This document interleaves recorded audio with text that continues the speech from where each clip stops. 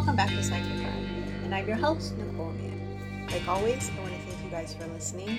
I never ever would have thought I would have been doing this long. I know I say this every time that I do a podcast, but really just thought it would be members of my family listening.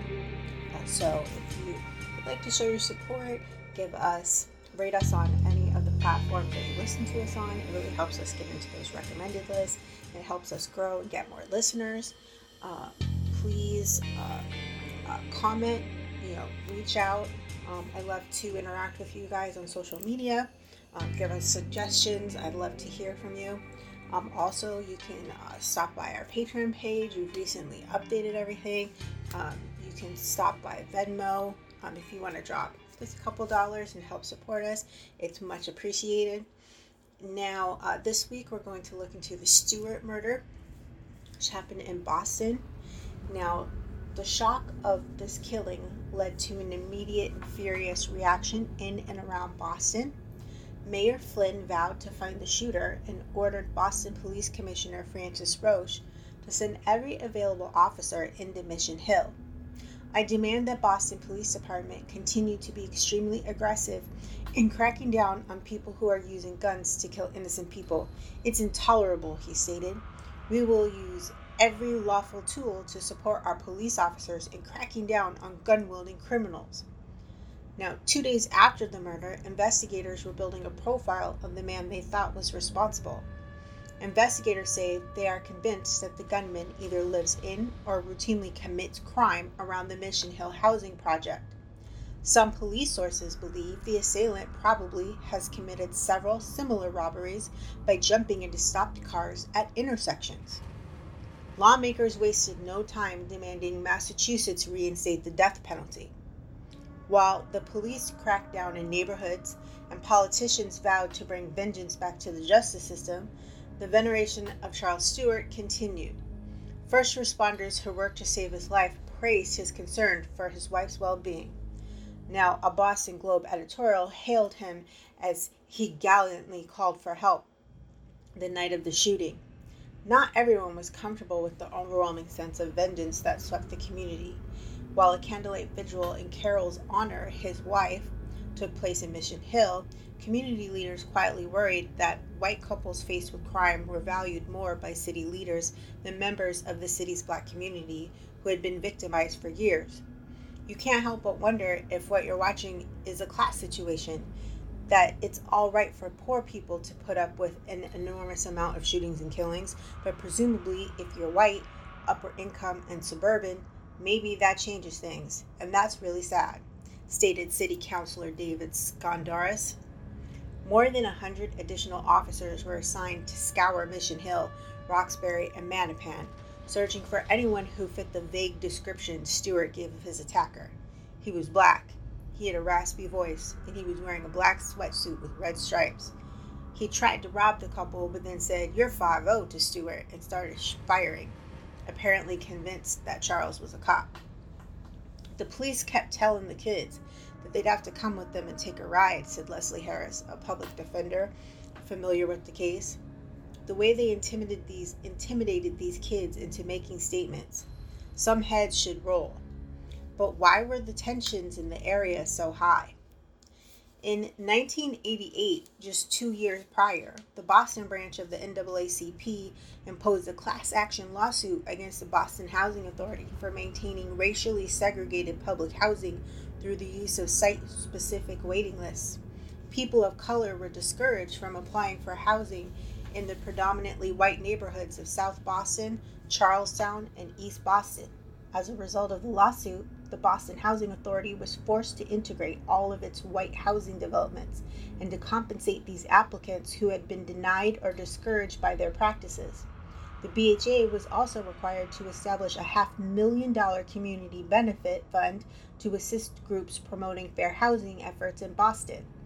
Now, as someone who deals with housing, I've dealt with Boston Housing Authority, and it is extraordinarily difficult right now to get into housing anywhere in Boston. There's a 10-plus year waiting list for Section 8 vouchers and for housing. So, as difficult as things are right now, I can't imagine what it was back then when they had to change the lists so that when people could pick and choose where they lived.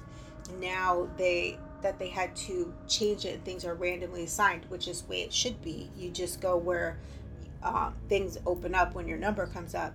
But back then, you used to be able to just pick and choose which building you wanted to live in when your number came up. Despite the court's decision, discrimination within the Boston public housing system continued to exist. Nadine Cohen, an attorney who specializes in fair housing and founding board member of the Fair Housing Center of Greater Boston, to the National Commission of Fair Housing, reported, after people of color started moving into previously all-white developments, they began to be targeted for racial harassment and violence by white tenants. Many of these incidents were harrowing. Young African American children having firecrackers put in their jackets while their hands were held behind their backs. Bricks and bottles being thrown through windows of African American and Latino families. Doors of families of colors locked from the outside so people couldn't escape. Feces thrown on doors. Racial graffiti and vandalism. Endemic and consistent verbal and physical harassment of minority tenants. The BHA failed to take appropriate actions to protect tenants of color or to evict the perpetrators. The Lawyers Committee brought 13 Jane Doe complaints against HUD, alleging that the minority tenants' fair housing rights were being violated and they were made to live in a racially hostile environment.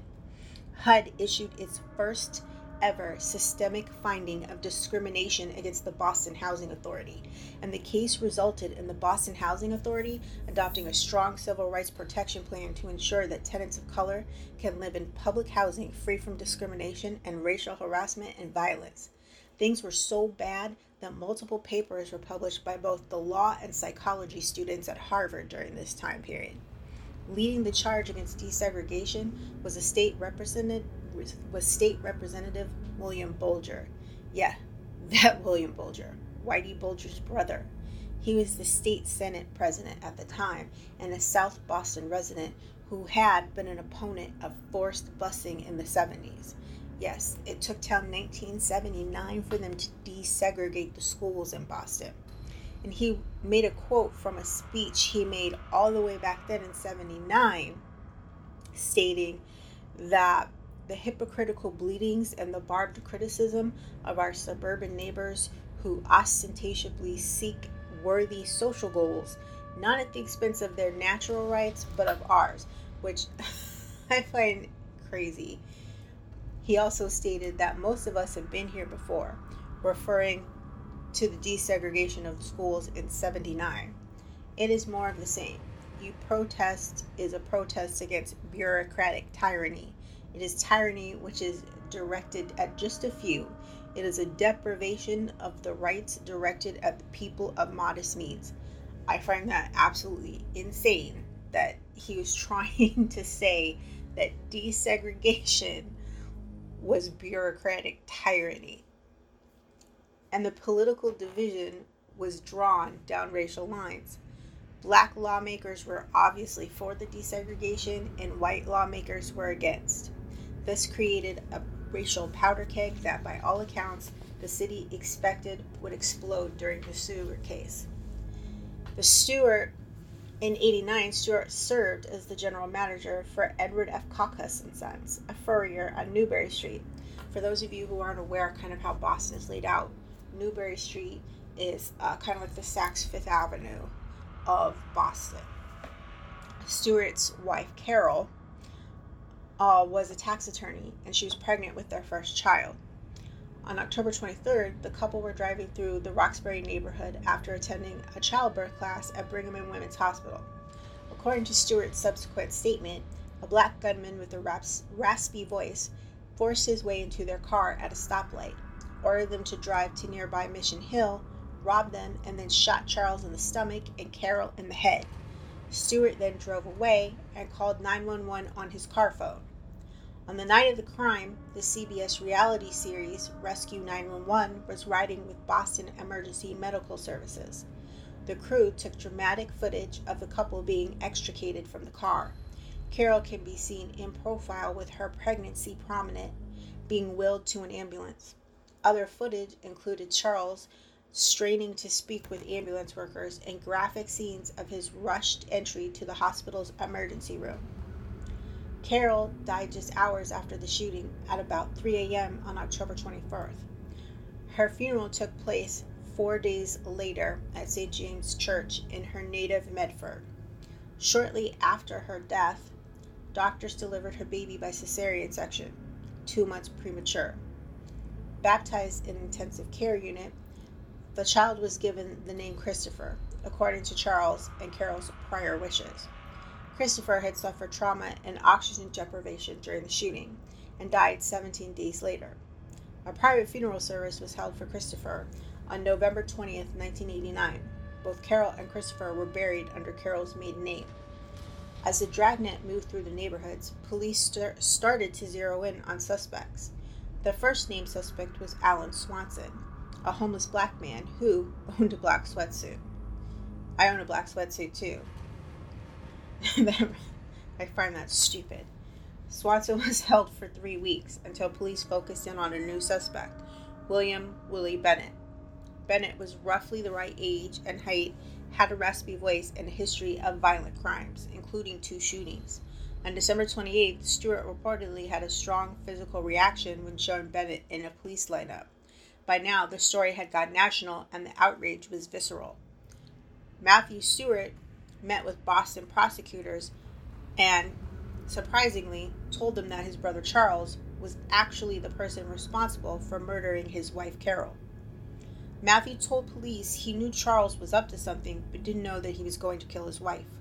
The 2 brothers had met the night of the shooting, and Matthew had taken from his brother a Gucci bag containing a gun and jewelry. Matthew drove to Revere, where he and a friend pitched it over the side of the Dizzy Bridge. Matthew said he finally came forward when he realized Charles had blamed Bennett for the crime, and that another man would be charged for the murder. In the days that followed, news surfaced that Charles had received life insurance payments to the tune of $82,000. Charles took some of that money and bought a new car, which he promptly abandoned on the Tobin Bridge in early January. Accounts differed on whether or not there was more life insurance and when the policies were taken out. News of Charles Stewart's activities in the weeks before and after the murder came spilling out of the shadows. Shortly after his wife's death, he was in Peabody buying jewelry for his secret girlfriend. A recorded call to the Revere Fire Department proved at least 2 other siblings were in on the details before they came public. The national media, which had so quickly seized on Stewart's lies as proof of a national crime wave run amok, now returned to the story with a vengeance. Writers across the country jockeyed to decree the lie and what it had done to Boston, and how the press and officials were so easily swayed by Charles Stewart's lies. A vicious round of finger-pointing began here today as prosecutors, the police, and news media began tracing the trail of faulty assumptions, disregarded suspicions, blunders, and perhaps even lies that put the wrong man at the center of one of the most highly publicized and emotion-charged murder cases in the city's history, wrote the New York Times on January 6 of 1990. Was Stewart's suspected plot to kill his wife so extraordinarily cunning that an entire city cannot be faulted for having been duped? Or did Boston also fall victim to its prejudices and stereotypes when it ignored all the inconsistencies in Stewart's story and launched into a manhunt that tore apart a racially mixed neighborhood? Asked the Los Angeles Times on January 10th of 1990. This crime that riveted the nation and nearly tore apart our town, the awful ruse, has come unraveled. Scarcely a soul in Boston does not feel victimized. Blacks are outraged that Charles Stewart's cynical cover story prompted a police hunt of almost unprecedented intensity and intrusiveness. Whites are pained to find themselves manipulated into apparent racism, and the integrated urban neighborhood where the murder took place feels stigmatized and violated, its name sullied beyond simple repair. Then there are investigators and journalists so thoroughly taken in, now looking ridiculous, and the politicians who rush to make the wounded husband a hero of their favorite causes, now they just look craven. Night Rider newspapers published that on January 21st of 1990. Those who led the dragnet through Boston's black neighborhoods and who pointed fingers at anyone in a black sweatsuit started looking for cover. Mayor Flynn apologized to the Bennett family, telling Mrs. Bennett that what had taken place has been very unfortunate. The Bennett family later said he stayed only for a couple of minutes and wouldn't even sit down when he was offered a seat.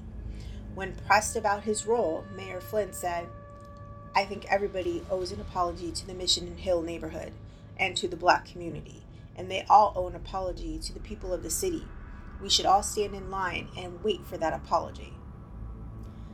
Suffolk County District Attorney Newman Flanagan continued to play both sides of the fence, insisting he never really said Willie Bennett was a suspect, but that there are witnesses who claimed Bennett committed the crime. Yes, witnesses who actually committed the crime. Just own your shit. Just own it. Just admit you were wrong, okay? You didn't do your due diligence. You accepted what the white dude said and just stopped investigating. Just own it. For the city's black leaders, the backpedaling was too much to bear. They demanded not just apologies, but action to address the blind charge into their neighborhoods. Police had stormed into Boston's inner city, searching for a man who didn't exist, and turned the neighborhoods upside down in the process. Roxbury community activist Siddiqui Kaman told the Boston Globe, "Race was the primary issue in this situation, as the mayor and Boston police with racist attitudes reacted emotionally to the report that a white female had been murdered by an African male." A Boston Globe columnist demanded apologies for Willie Bennett, Alan Swanson, young African American males, Mission Hill, and Roxbury.